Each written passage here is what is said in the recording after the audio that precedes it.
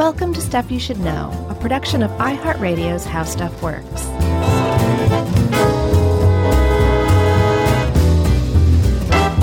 Hey, and welcome to the podcast. I'm Josh Clark. There's Charles W. Chuck Bryan over there. And this is Stuff You Should Know.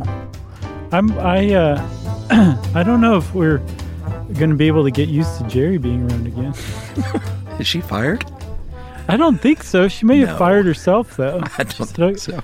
I have better things to do than hang out with you, cool cats and kittens. Well, and it's kind of like, what's the point of just sitting there? And I can't imagine anything more boring than listening to us on headphones. Oh, wait a minute.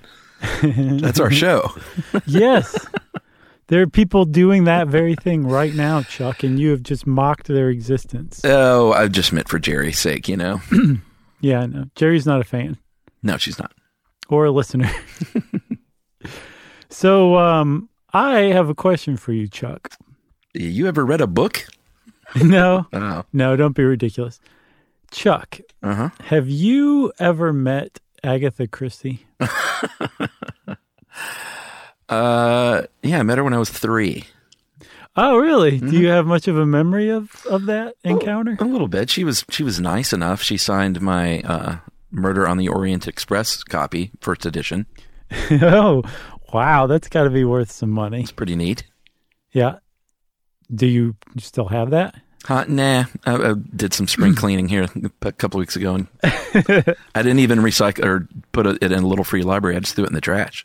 Didn't you say once that your brother has like a copy of #1 Superman or something nuts like that? No. I thought he has some valuable comic book. No. Huh. No. I must be confusing you with my other co-host, Chuck. No, we weren't big comic book people. We don't have anything valuable like that. I gotcha. Well, having met Agatha Christie when you were a kid, I feel like you'll probably have a lot to bring to this one. I have never met her, still to this day, probably never will. And I have read a couple of her things and seen a couple movies based on her stuff, but I would never consider myself like a rabid Agatha Christie fan, but I do appreciate her work a lot. You picked this one. Why? We have this series of books, children's books about awesome women in history, from Frida to Coco Chanel to Amelia Earhart to Agatha Christie. Mm-hmm. And so I was reading this one the other night and thought, hey, let's do one on Agatha Christie. I haven't read any of her work, seen a couple of her movies. Love the genre, though. Yeah. As films. I've never read a mystery, murder mysteries, although I'm going to now. I started reading The Mysterious Affair at Styles, which I think was her first published work, last night. And it's just great. She just sucks you right in. She does she creates a lot of books, not all of them, but she creates what's called a cozy mystery with an S because it's British. And I'd never heard that term before until this article. But when I came across it, I was like, yes, I love that kind of thing. And that's exactly what I love about Murder, She Wrote. Like the Murder, She Wrote, where she goes to like Broadway or Paris or something like that. I can take her leave. They're fine. But it's the ones that are set in tiny little Cabot Cove that's just isolated from the rest of the world, and it's cozy and small, and it's like a village and all that. Those are the Murder, She Wrote that I love the most. And I think that's what I like about Agatha Christie mysteries too, is they're very typically cozy mysteries. I've never seen that show. What? We've had this conversation before. No, that would be seared into my brain forever. No, we have, because you said that the first time. Yeah, I've never seen it, but I'm a huge fan of murder mystery movies, especially cozy mysteries. Like Clue is one of my favorite films, and last year's Knives Out was one of my top 3 or 4 films of the year. I've not seen it yet. It's still like $7 on Amazon Prime, so I haven't rented it yet. I'm waiting for the price point to drop first. I can loan you a couple of bucks if you need.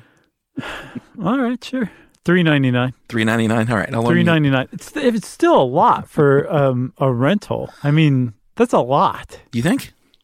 $3.99 is manageable. $4.99 and up, that's a lot of moolah for a rental, if you ask me. Wow. Yeah, I'm taking a stand on this. All right. Well, film professionals out there, please do not take offense to all your hard work. So I have a question for you. I have one more question. Have you seen the Agatha Christie film adaptation of Crooked House that came out in 2017? No. I think you'll like it. It was big budget, but it also looks like British made for television big budget. That's great. Gillian Anderson, Dana Scully is in it. Okay, love her. Because, you know, the Brits are nuts for her. Are they? Oh, man. She's like their favorite person in the world and has been for years. Oh, Don't know why.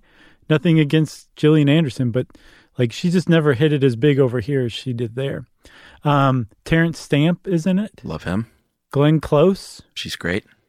And I was like, this is really good. And so I was reading little synopses of it and all that stuff. And it seemed like it's widely regarded as one of her best, most ingenious and inventive works. Crooked House? So, Crooked House. Right. I believe that's on Amazon Prime for free. Well, yes. Do you actually do the math of how much you pay for Amazon Prime to see how much you're paying for that movie? I don't want to do that. Okay. I just don't want to do that. Probably pennies. Why did you do that to me? All right, so Charles, let's get into this because I know that this one could be a little long if we're not deliberate and I would say maybe considerate of our time. All right, well, that's an 8-minute intro, so far so good. Okay. She is perhaps. Again, it's kind of hard to tell with book sales because they can be a little dodgy, but she is often quoted as seen as the best-selling novelist of all time. And I did a little check to compare. Like I thought, well, Stephen King sold a book or two. Sure. They tag his book sales at about 350 million. Her 66 novels and 14 collected works of short stories supposedly have sold to the tune of 2 billion. I saw 4 billion in one place, and I think after you hit the billion mark, you can just start tossing around whatever number you want. I think so. That's like, a lot of books. For example, we've had 70 billion downloads now. I just decided. Oh, great! That's a lot of downloads. But think about it, Stephen King. How many books has that cat written? How many has he sold all around the world? And it amounts to 350 million. And he's one of the best-selling authors of all time. A lot of people say that Agatha Christie's numbers hit 2 billion, like you said. That's astounding. Yeah, that is a ton of books. I don't think our Stuff You Should Know book will approach those numbers. No, you never say never, though, Chuck. It's a lofty goal. Never say never. I also saw that she's the most widely translated author of all time, too. I buy that. I saw 45 languages. I was like, that seems a little low. So then somewhere else I saw 103. I said, let's go with that. So let's talk about this cozy mystery or just mystery novels in general. Mm-hmm. They are very much formulaic, which Ed helped us put this together. Ed points out that's why people like them, because the familiarity and it's sort of a comfort food thing, like a good beach book. You know what you're going to get. Right. Yeah. There's surprises and everything woven in. I mean, the whole thing is meant to be a surprise. It's a mystery. And part of the mystery, the allure of the mysteries that Agatha Christie not only wrote, but actually the whole genre she helped to develop, is that you are ostensibly able to figure out who the culprit is in the murder. It's almost always a murder. And so there is surprise involved. That's the point. But there's also a tremendous amount of familiarity. And that's that formula you were talking about. And that's what really has sucked generations of people into this whole genre and her 66 plus books. Yeah. So you've got that murder. You usually don't see this murder occur. She doesn't usually. And in general, in murder mysteries, you don't see the murder. That's kind of not the point of how grisly or gruesome the act is. It's sort of all about finding that body. And I had a bunch of Knives Out things to say, but I won't say any of them now. Thank you. But then you've got your detective that arrives on the scene. And I will say this, Knives Out very much follows this formula very smartly. So you've got this master detective who usually arrives upon the scene but they may already be there, and they are generally very eccentric and sort of. They always have these quirky sort of characteristics. In Christie's case, we have the very formidable Hercule Poirot, and then Miss Marple, Jane Marple. Right. In Hercule's case, he's Belgian and has this big mustache and is just sort of eccentric and Belgian. He's not French. There's something about being Belgian that makes it slightly different. Sure. And Miss Marple apparently is just very ordinary, and people underestimate her, and that's how she sort of wins the day. Yeah, because Hercule Poirot was a retired Belgian police detective, so he has some measure of authority still to question people and interrogate people as he wishes. With Miss Marple, she's just kind of a quiet old lady who sews and knits a lot. And she just has a very keen eye for detail and an interest in solving, the murders that seem to happen around her. Like Angela Lansbury. Basically, yes. But rather than interrogate people directly, Miss Marple's thing is she just kind of quietly is there, and people tend to confide in her, and she kind of quietly helps them along and gives them the rope to hang themselves with. That's how she interrogates people or figures out who the murderer is. Right. So you've got your setting in the cozy mystery setting. Like you said, it's usually like an estate or a home, maybe a hotel. Maybe it might be a small English village. Orient Express obviously is on a train, another sort of confined space. By the way, have you seen Train to Busan?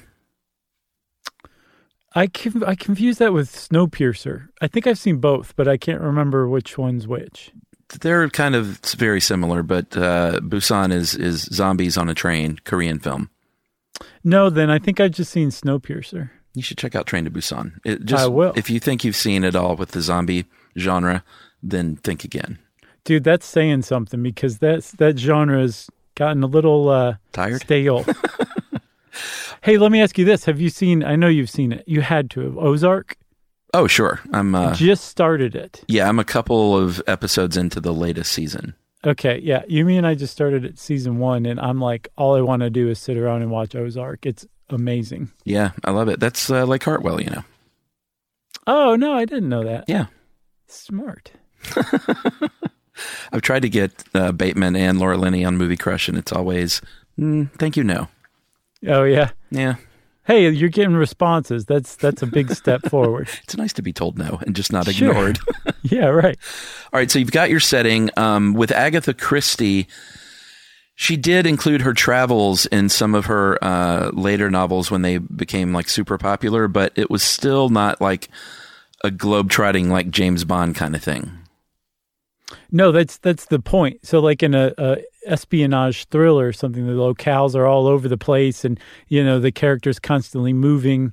In these cozy thrillers, like even if they're in an exotic locale, they're still set in a small part of that exotic locale. That's right. You got your suspects. They are questioned by the detective. They usually all have a motive. They usually all have the means, because everyone, in a great novel like this, everyone's got to be a suspect from the beginning, and then you can kind of quickly whittle or slowly whittle that list down. Right. And here's the thing, what I was saying with the kind of mystery that Agatha Christie wrote and really established, you are part of the mystery. Like you either the investigator or the detective has an assistant that they explain things to, very much like Sherlock Holmes and Watson. Sure.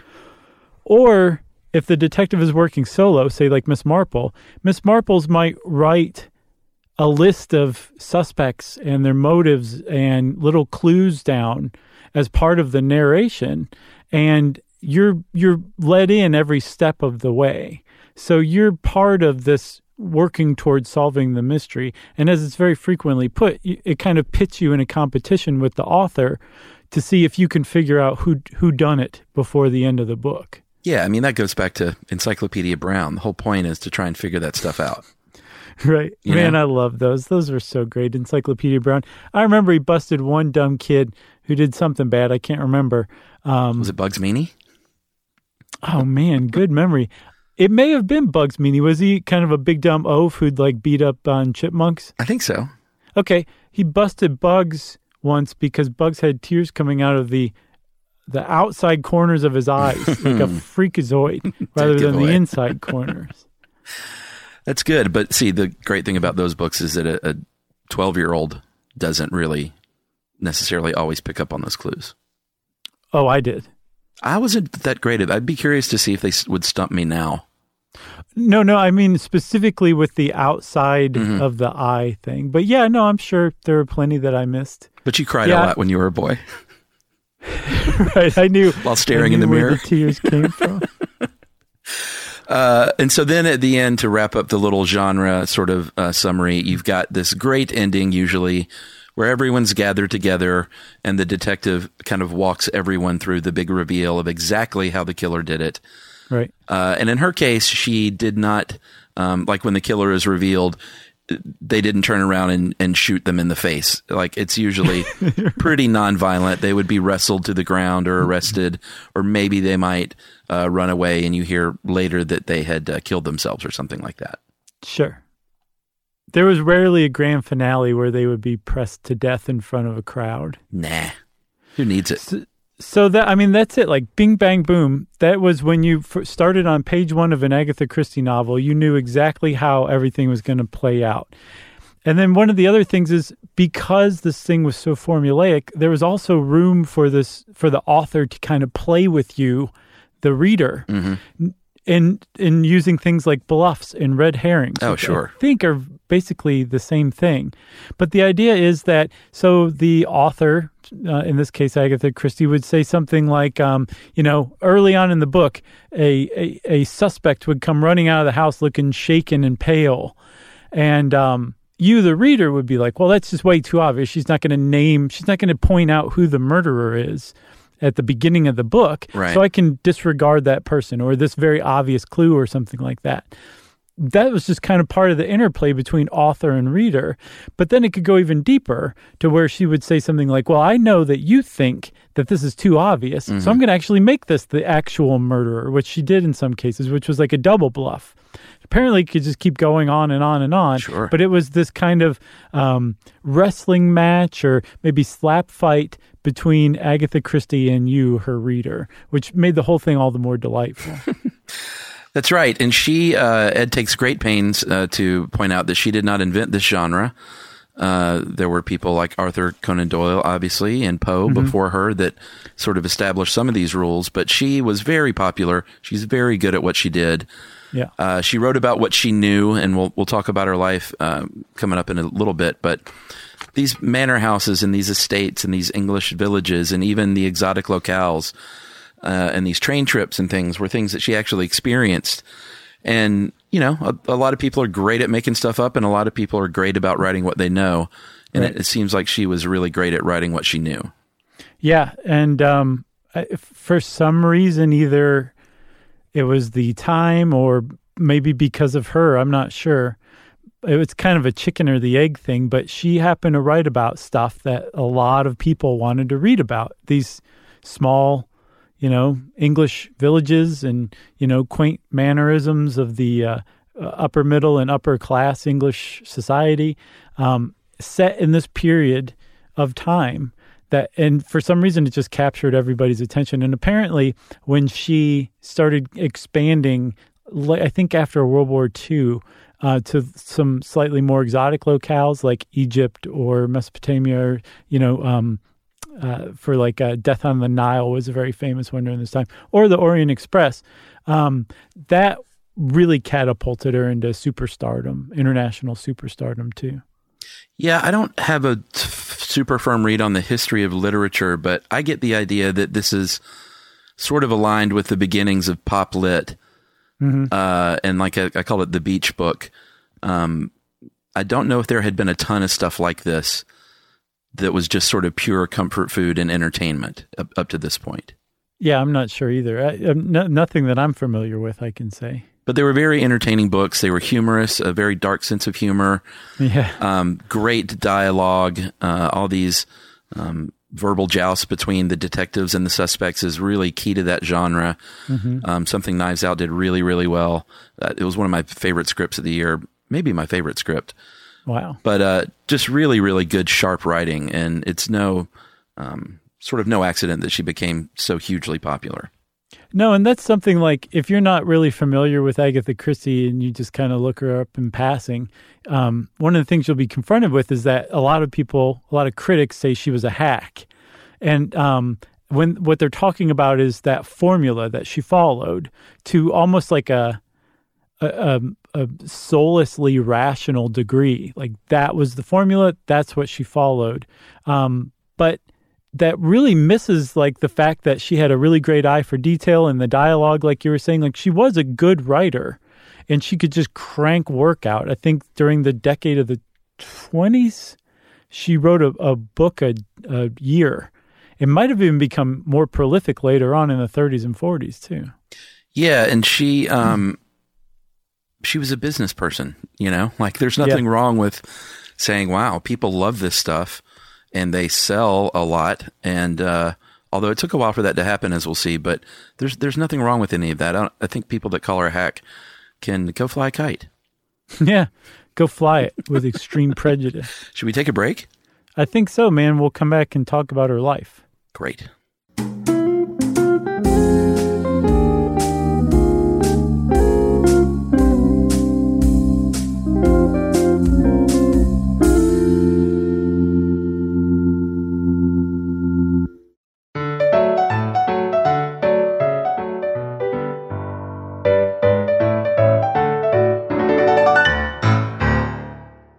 Okay, Chuck. So Agatha Christie was born in 1890 in England, in Devonshire, in Torquay, which I always want to say Tanqueray, Devonshire. Sure. And it's in the southwest of England. So Torquay is kind of like our, or Devonshire is like our Arizona, basically. That's my impression. I think it is very much like Arizona. Right. The legendary Devonshire cactus. Right.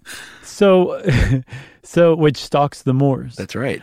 And she was one of three kids, and I think her older brother and sister were both at least a decade older than her. So she had like a very solitary childhood, which appears to have made her fairly happy. She didn't go to school. She was raised by governesses and educated by governesses, spent a lot of time reading, and just hung out around her family's estate. Yeah, I mean, they had some dough. They were not wealthy, but they were definitely upper middle class. They got an inheritance from her paternal grandfather such that her dad didn't need to work. Apparently, she is on record as saying that like her dad wasn't around much, didn't really impact me much, so he can go fly a kite as well. Right. It's a lot of kite flying. And she loved being out in the garden. She wasn't I get the impression she wasn't like reclusive or anything, but she very much enjoyed time with herself alone, but also had friends and stuff when she eventually did go to school once her father passed and they couldn't afford that governess. Right. But she was a very, very shy person. The novelist Joan Nakasela says that even as an adult, she was so shy that sometimes she wouldn't go into shops because she would have to interact with the shopkeeper. So it is a kind novelist. You know, how many novelists are the life of the party and super outgoing? You have never met Philip Roth, apparently. I don't know. You kind of picture like the Stephen Kings just locked in an attic somewhere and not like, well, let me write a little bit. Then I'm going to go, go to a party. Right. Go play some pickup basketball and maybe volunteer at the local food bank after. I don't know. It's sort of a solitary pastime. So sure, there are examples of extroverted authors, but I think she kind of fits the mold that you generally think of, especially for a lady mystery writer. Yeah, and I think not only fits the mold, the more I learn about her, she made the mold. True. Like basically everything we take her for granted as far as writing and mystery writing goes, like she basically made it up. It's pretty impressive stuff. Yeah, so she, like we said, she did some pretty, to us dum-dums in America, seem like exotic traveling trips. But if you lived in England at the time, it's no big deal to go to Egypt and check out the pyramids. That was, if you had a little dough, that was a pretty common vacation that you might take. So she did stuff like that, and she was exposed to exotic locales and used those in her work. In her very first novel, even, Snow Upon the Desert, she wrote when she was like 22 or 23 years old, I think. And, she had a hard time getting published at first because she was a young woman. Yeah, she was rejected out of hand. And apparently also she started writing because her sister told her that she probably wouldn't be able to write a mystery novel, which I love. So she did. She wrote the, what was it? Snow on what? Snow Upon the Desert. Snow Upon the Desert. And she was very young then. And in between the time she wrote Snow Upon the Desert and The Mysterious Affair at Styles, which would be her first published book, I believe, she wedged a lot of life in there in the form of getting married to a guy named Archie Christie. And one of the things about Agatha Christie is that she wasn't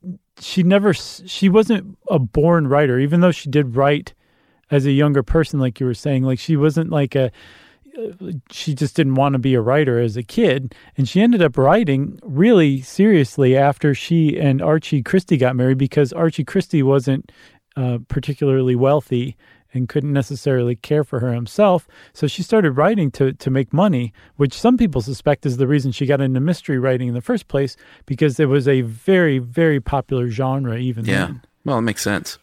So she had the skills to pay the bills, it turns out. That's right.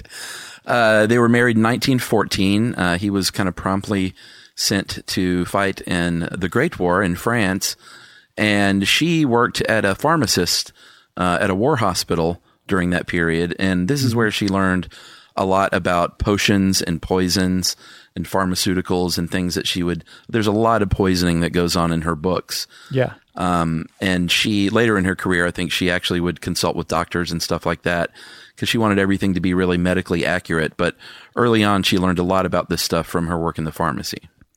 Which is kind of cool and ghoulish, She's like, how exactly would a person die from this bottle that I'm holding? So, yeah, and apparently most of the deaths in her books are poisonings. And like you were saying, like, you very rarely see the person die. They just come upon the body. And most of the time it's a poison body. Sometimes there was violence visited upon them, but for the most part, it's a body that was found poisoned to death. Yeah, and that's a good vehicle for a mystery novel, because, there's no murder weapon per se. I guess there's the poison bottle, but it can often be very vague, a poisoning death. Like, could it have been a heart attack? Like, you have to kind of suss out at first whether or not it was even a murder. It's not like an obvious thing where there's a bullet hole in their chest or something like that. Right, yeah. So poisoning is what she went with typically. It's another example also, Chuck, I think, of like her writing what she knew too. Yeah. Or at least writing what interested her. And she wrote in, I believe, 1920. No, during World War I. So while she was working at the dispensary and Archie was off flying in France, I believe, she wrote The Mysterious Affair at Styles. And that's the one I started reading, and I don't understand how it was rejected at first, but it's a really interesting book just right out of the gate, in that it pulls you right into this little country English estate and all of the people on it. And you realize just after a couple of pages that you're already invested in them, which is pretty amazing. And this is like not her first book, but it was her first serious work that wasn't published immediately. It wasn't published until 1920. And I think even after it was published, it wasn't an immediate catapult to success for her, but it was a remarkable first book to be published. Yeah, and this is the one that introduced the world to her chief detective for a lot of those novels, Mr. Poirot, like we mentioned. Mm-hmm. And later on, they asked her why he was Belgian, and she said, why not, basically. Right. I don't think a whole lot of thought went into it. It turned out to be a really good choice because he had this kind of interesting accent, and everywhere he went, they were never set in Belgium.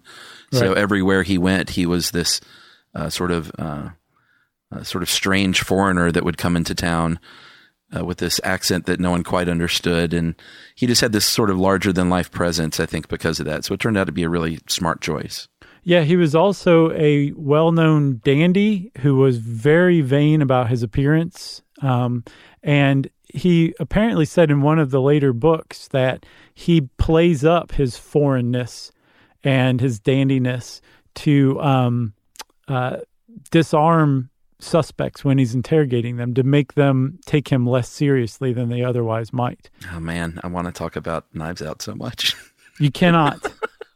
I appreciate you not doing that. So she had a daughter, we should mention, in 1919 named Rosalind, and that's the only child she ever had. And it was in 1920, a year later, that they finally did publish The Mysterious Affair at Styles. After she agreed to change the ending, they said, we don't like Poirot revealing all this evidence in court.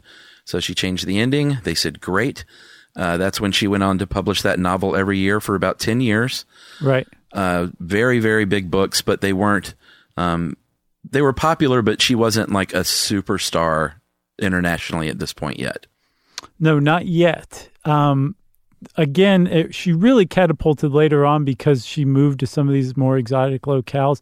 But one of the things that cemented her legend as a mystery writer, in addition to all of the work she did, in addition to her prolificness and her extreme talent at this formula that she had worked out, was what still today is considered an unsolved mystery. In fact, it was featured on a 1994 episode of Unsolved Mysteries, which I just randomly happened to see recently. And she disappeared. There's a whole subplot to Agatha Christie's life that was really surprising, especially compared to how boring and normal and just kind of plodding with D's instead of T's her normal life was. The fact that she has this grand mystery plunked down in the middle of it is pretty impressive. Yeah, it's so here's the backstory. She and Archie were not meant to be together, as it turns out. He revealed that he was having an affair with a lady named Nancy Neal, who was a friend of the family. And obviously that was the end of their marriage. So at the end of 1926, they decided they were going to take a trip together, a weekender. Archie went to be with his friends instead, and then she vanished into seemingly thin air. They found her car near a rock quarry with her fur coat and her driver's license there, and no Agatha Christie. No, and her car wasn't just near the rock quarry. According to some reports, like one of the wheels is hanging over the edge of this cliff. And still spinning. Right. But she was gone. They couldn't find her. And so within a couple of days, this massive search, depending on who you ask and depending on when you ask them, 10,000 plus people were searching for her, probably more likely a couple thousand, which is still really remarkable for this tiny little area in the southwest of England at the time in 1926. So that really kind of demonstrates she was already a well-known writer. She wasn't legendary yet, but this disappearance is the mechanism by which she becomes legendary, I think. And this goes on for a good week, I believe, right? When did she disappear? December what? I think December 3rd is when they were going to take that trip. So she was gone almost 2 weeks. And by gone, we mean just vanished. She left behind that car. She left behind the driver's license and the fur, like you said. She was gone. Her husband had came to be known to have asked for a divorce already. So people were like, well, did he bump her off? And she's a mystery writer known for generating stuff like this. So even at the time, some people were like, is this a publicity stunt? Because It's a pretty good one if it is. Sure, it worked. And there was a band at this place called the Swan Hydropathic Hotel in Yorkshire, which kind of just sounds like a bit of a Kellogg Brothers type of joint. Have you seen a Cure for Wellness? Well, we talked about that in that podcast. Did we? I can't remember. Have you seen it? I never saw it. Have you yet? I still have not seen it. You're not missing that much, but it is pretty interesting. It's worth seeing at least once. I might check it out. Okay. But at any rate, they had a band here because what Hydropathic Hotel does not have a house band. And they came forward and said, hey, that's Agatha Christie lady. She's been staying here for a week. She's been in the electric light bath cabinet and getting yogurt enemas and having a grand old time. So they went to the cops, and the cops went to the lead detective and said, no, she's been murdered, and we're trying to find out the killer. I'm sure of it. Eventually, this detective said, well, let me tell her husband. And husband, Archie, went out to check it out on the 14th of December. There she was. She was in seclusion. And that was sort of the end of this mystery. It wasn't so much a mystery. She, by all accounts, it seems like she went there because she had thought about or maybe tried to drive her car into that quarry and kill herself because she was upset about her marriage ending. Yeah. And then it didn't happen, and she just kind of goes on a walk and ends up at this place. May or may not have invented an amnesia story, or it may have actually happened to some degree. She didn't talk about it a lot, so we don't really know exactly what went down with the amnesia. She said that, so 2 years later, she gave an interview with the Daily Mail and apparently explained the amnesia by saying she'd hit her head on the steering wheel. But in the same interview, she says that she'd let go of the steering wheel. So she basically said, like, I attempted suicide and it didn't work out. I hit my head on the steering wheel and I wandered off and I had amnesia. But they think that it was just a family cover story to save face, this amnesia story, and that really she had attempted to take her own life and hadn't succeeded and now regretted it and was embarrassed by all of this, because the idea that there were thousands of people looking for her, I think it probably never crossed her mind when she wandered away from her car. No. And that, I remember, she was a very shy person, so all this attention was very, very hard on her. So the family just came up with this cover story that she had amnesia, so don't even bother asking. And Archie and she stayed together for another year or so, and then their divorce finally became finalized in 1928. Yeah, so she didn't even mention this in her autobiography, which kind of says all you need to know about how much she liked to talk about this. Right. And we should say there was one other thing that did this too. It wasn't just Archie asking for a divorce. He asked for a divorce a few months after her mother died, and Agatha Christie's mother was beloved to her. She worshipped her mother. She thought she was wonderful. Her mother was the parent that was there for her while she was a kid and raised her. It was just a very interesting person, it sounds like. So she died. Archie asks for a divorce a few months later, and then this whole mysterious disappearance happened. That's right. And then one last thing. I read that at the Swan Hydro Hotel, she was actually playing cards and chatting with other guests about this mysterious disappearance that was in all of the newspapers, and none of the other guests recognized her. It was those band members that you mentioned. Interesting. I thought so too, man. So that's everything I learned from Unsolved Mysteries. Should we take a break? Finally. All right, let's take our final break, and we'll talk a little bit more about her later life and further success.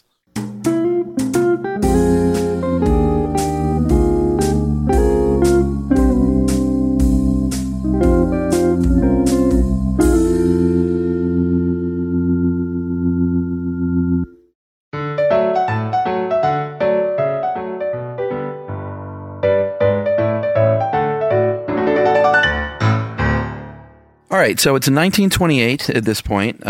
She is freshly divorced. She kept that name because, that's the name that made her famous. So it makes a lot of sense.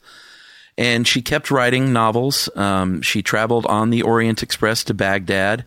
She got into archaeology, just sort of a hobbyist, and made friends with a couple who were archaeologists, went to visit them in 1930, and on that trip met a man named Max Malawan, who was also an adventurer and an archaeologist, 13 years younger, and they fell in love and got married, which is a very, very sweet story.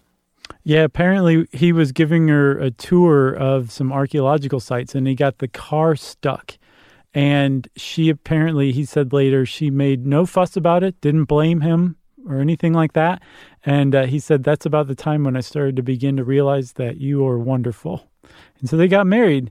And she said later on that the good thing about being married to an archaeologist is that the older you get, the more interested they become. Interesting. I thought it was kind of cute.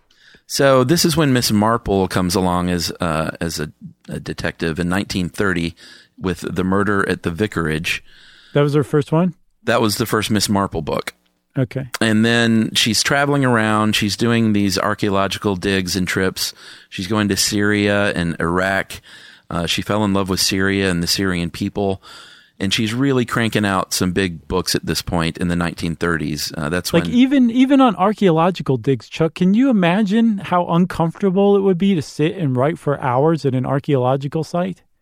I can't. It would be tough, I would think, and yet she was still just as prolific as ever. Yeah, books like Murder in Mesopotamia and Death on the Nile and Murder on the Orient Express were all written during this period, and this is what really catapulted her into international superstardom as an author. Right. So she and Max stayed together for, I think, 46 years until her death, actually. I think she outlived him. So it's pretty sweet. But despite all of this kind of adventure and archaeological digs and like visits to the Middle East, most of her life from that point on was in Devonshire, in this tiny little area in the English countryside, in the quaint little towns. And she gardened and was very involved in local community theater. That was her life. She was also one of the biggest, most well-known, most best-selling writers of in the world while she was alive. And yet that's what she did. She hung out with the community theater group and gardened. That was just her life. Yeah, she got the Dame Commander of the Order of the British Empire in 1971. Mm-hmm. And the rights to her novels were held by a company that she created for a long time. And then before she died, she sold part of that off. And that's been sort of bought and sold a bunch over the years, which is kind of how that usually happens. Right. But she did retain enough of the company to have it be worth a ton of money, which she passed down to her daughter, of course, as her only child. Mm-hmm. She sort of took care of her mother's works for many, many years and then passed that on to her only child, a man named Matthew Pritchard, who still holds these rights and still sort of manages that today. That's right. So everything turned out well for Matthew Pritchard, it sounds like. Heck yeah. I wish my grandma was... Actually, I don't, because I love my grandma, but... Sure. Would it have killed her to be an internationally famous author? No, it wouldn't, Chuck, and I'm glad we're finally talking about it. It's been an elephant in the room for a very long time. So she, a lot of these went on to be very famous films, TV series. I think Murder on the Orient Express has been a couple of big movies. In fact, one a couple of years ago that I have not seen. It's unwatchable. Oh, is it really bad? I'm sorry if you listen to this, Kenneth Branagh. I couldn't make it through the first 5 minutes. Oh, wow. It was, I didn't like it. Okay. Is that all you watched? And I love was Kenneth 5 minutes? Branagh. Yes. Okay. So that's my report, is on the first 5 minutes. She very famously has a play called The Mousetrap, which is debuted at the West End in 1952, and it is the longest running play in the history of the West End, which is remarkable. Yeah, and to make that even sweeter, remember her sister who said that she probably couldn't write a mystery novel? Well, her sister was the first in the family to get a play produced on the West End, but it certainly wasn't the longest running play on the West End of all time. So she got her back doubly so. And then she was hit by a train, and Agatha Christie laughed and laughed. And poisoned her corpse. So we need to talk a little bit here at the end. We always like to give everyone the accolades they deserve, but also point out some of the things that weren't so great. We don't want to whitewash anything. And she used a lot of kind of racially insensitive language. Some would call anti-Semitic at times, anti-Catholic. Yeah. Through parts of her career, such that the Anti-Defamation League complained to her agent at one point. And because of that, American publishers were given the ability to change that stuff out sort of at will. Without any notice given to her. She didn't know this was going on at all. Yeah. They just were like, I don't think the Americans are going to go for this. The Brits can barely stand it. The Americans definitely aren't going to take this well. Yeah, and I read a lot about this, and there are different takes. One take is that the old, she was a product of her time thing, which people, rightfully point out. Another is that oftentimes she's doing this to show characters are sort of underdeveloped as humans and sort of backward. Mm-hmm. So there's that as well. But you also can't dance around the fact that she did use some pretty bad words. And, we just got to point that stuff out. And they were bad even at the time, too. Like, it wasn't... yes, you can say, like, a lot of people had different social attitudes toward race and racism, and in that sense, she wasn't that much different. But there were cases where she was standing well outside of the norm, including in book titles and characters and things like that. And one book in particular, And Then There Were None, was revised many, many times, not just in the U.S., but in Great Britain as well. And it's remarkable in that sense. But in another sense, it is also remarkable in that it's considered pretty widely to have given birth to the slasher film genre. Did you know that?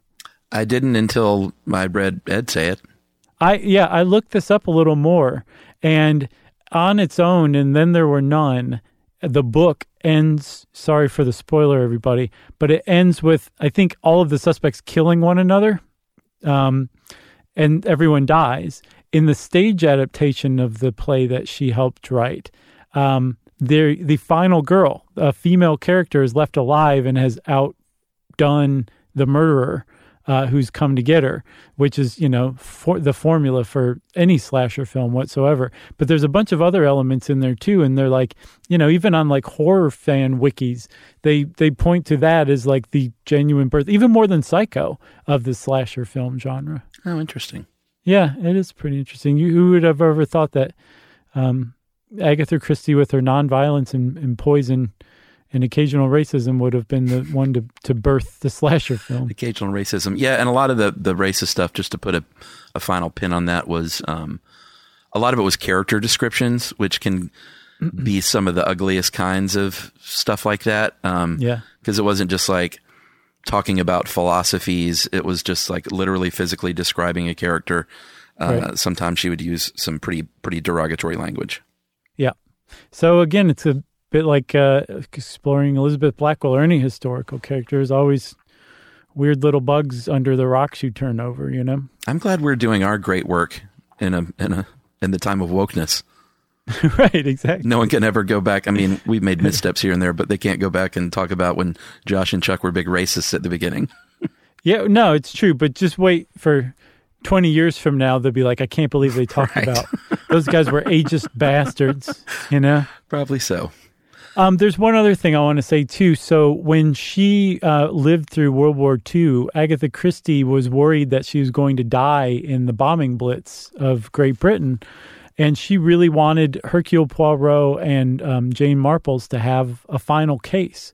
So she wrote a book for each of them. One is called Curtain. That's Poirot's final book. And the other is Sleeping Murder. That is Marples' final case. And in it just kind of explains what happens to them. I believe Poirot dies and Marple just retires. But when she survived World War II, she was like, well, I'm not ready for these guys to be retired yet. So she kept those books and had them posthumously published, and they were in the 70s. And when Hercule Poirot's last book came out and he died, the New York Times ran a front page obituary for him, the only fictional character to have that honor bestowed on them. That's crazy. Isn't it? Yeah, and also a very cool, good idea to write those books early on just in case, because you never know. Yeah. Besides the bombing thing, I mean, she could walk off a ledge or get hit by a bus or die of natural causes early. Like, you never know. And then you've got this legacy cemented. Right. Pretty smart. Have you ever seen, one last thing, have you ever seen Murder by Death? I know I've asked you before. I have that DVD sitting on my desk. Well, that's amazing that you have that on your desk. And wait, is it on your desk at work? It is. Oh, it's the wrong place. I was going to say watch it tonight, but don't watch it tonight. wait until everything clears. Was that one you're of her gonna books? love it. No, it's a spoof actually of detective books of like Charlie Chan and Agatha Christie and Sam Spade and all that she helped, kind of create. But it's actually like a complaint from fans of mysteries. It's just a wonderful book. Truman Capote's in it. David Niven. Peter Falk, right? Peter Falk, yeah. A lot of people. James Cromwell as a younger man. Oh, yeah. James Coco as Hercule Poirot. It's just great. You're going to love it, man. So I guess we should say that she did die eventually, 3 years after I met her in 1976 at the age of 85 at her home in Oxfordshire. And it was natural causes, not poison. No.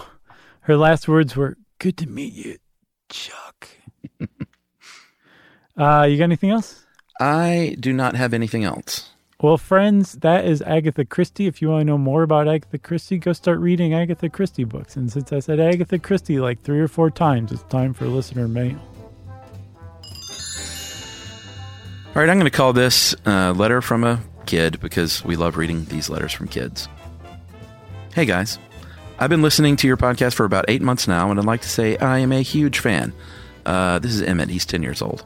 Oh, yeah, I love this email. My dad is even more of a fan of you guys than me, and he told me about your podcast. I am a huge fan of the Atlanta Falcons and pretty much everything Atlanta related, including your podcast, which is weird because I live in Iowa. I love it. It is a little weird, though, Emmett. You're right. I love how self-aware this guy is. I think, when you grow up in a place like Iowa with no professional sports, you do that thing where you just pick out a team in a city. Yeah, you're like the Bay City Rollers. You throw a dart at a map and go with it. That's right. Now I'm really worried there's a professional team in Iowa, but there is not. There is not. There are none, right? No need to double check that.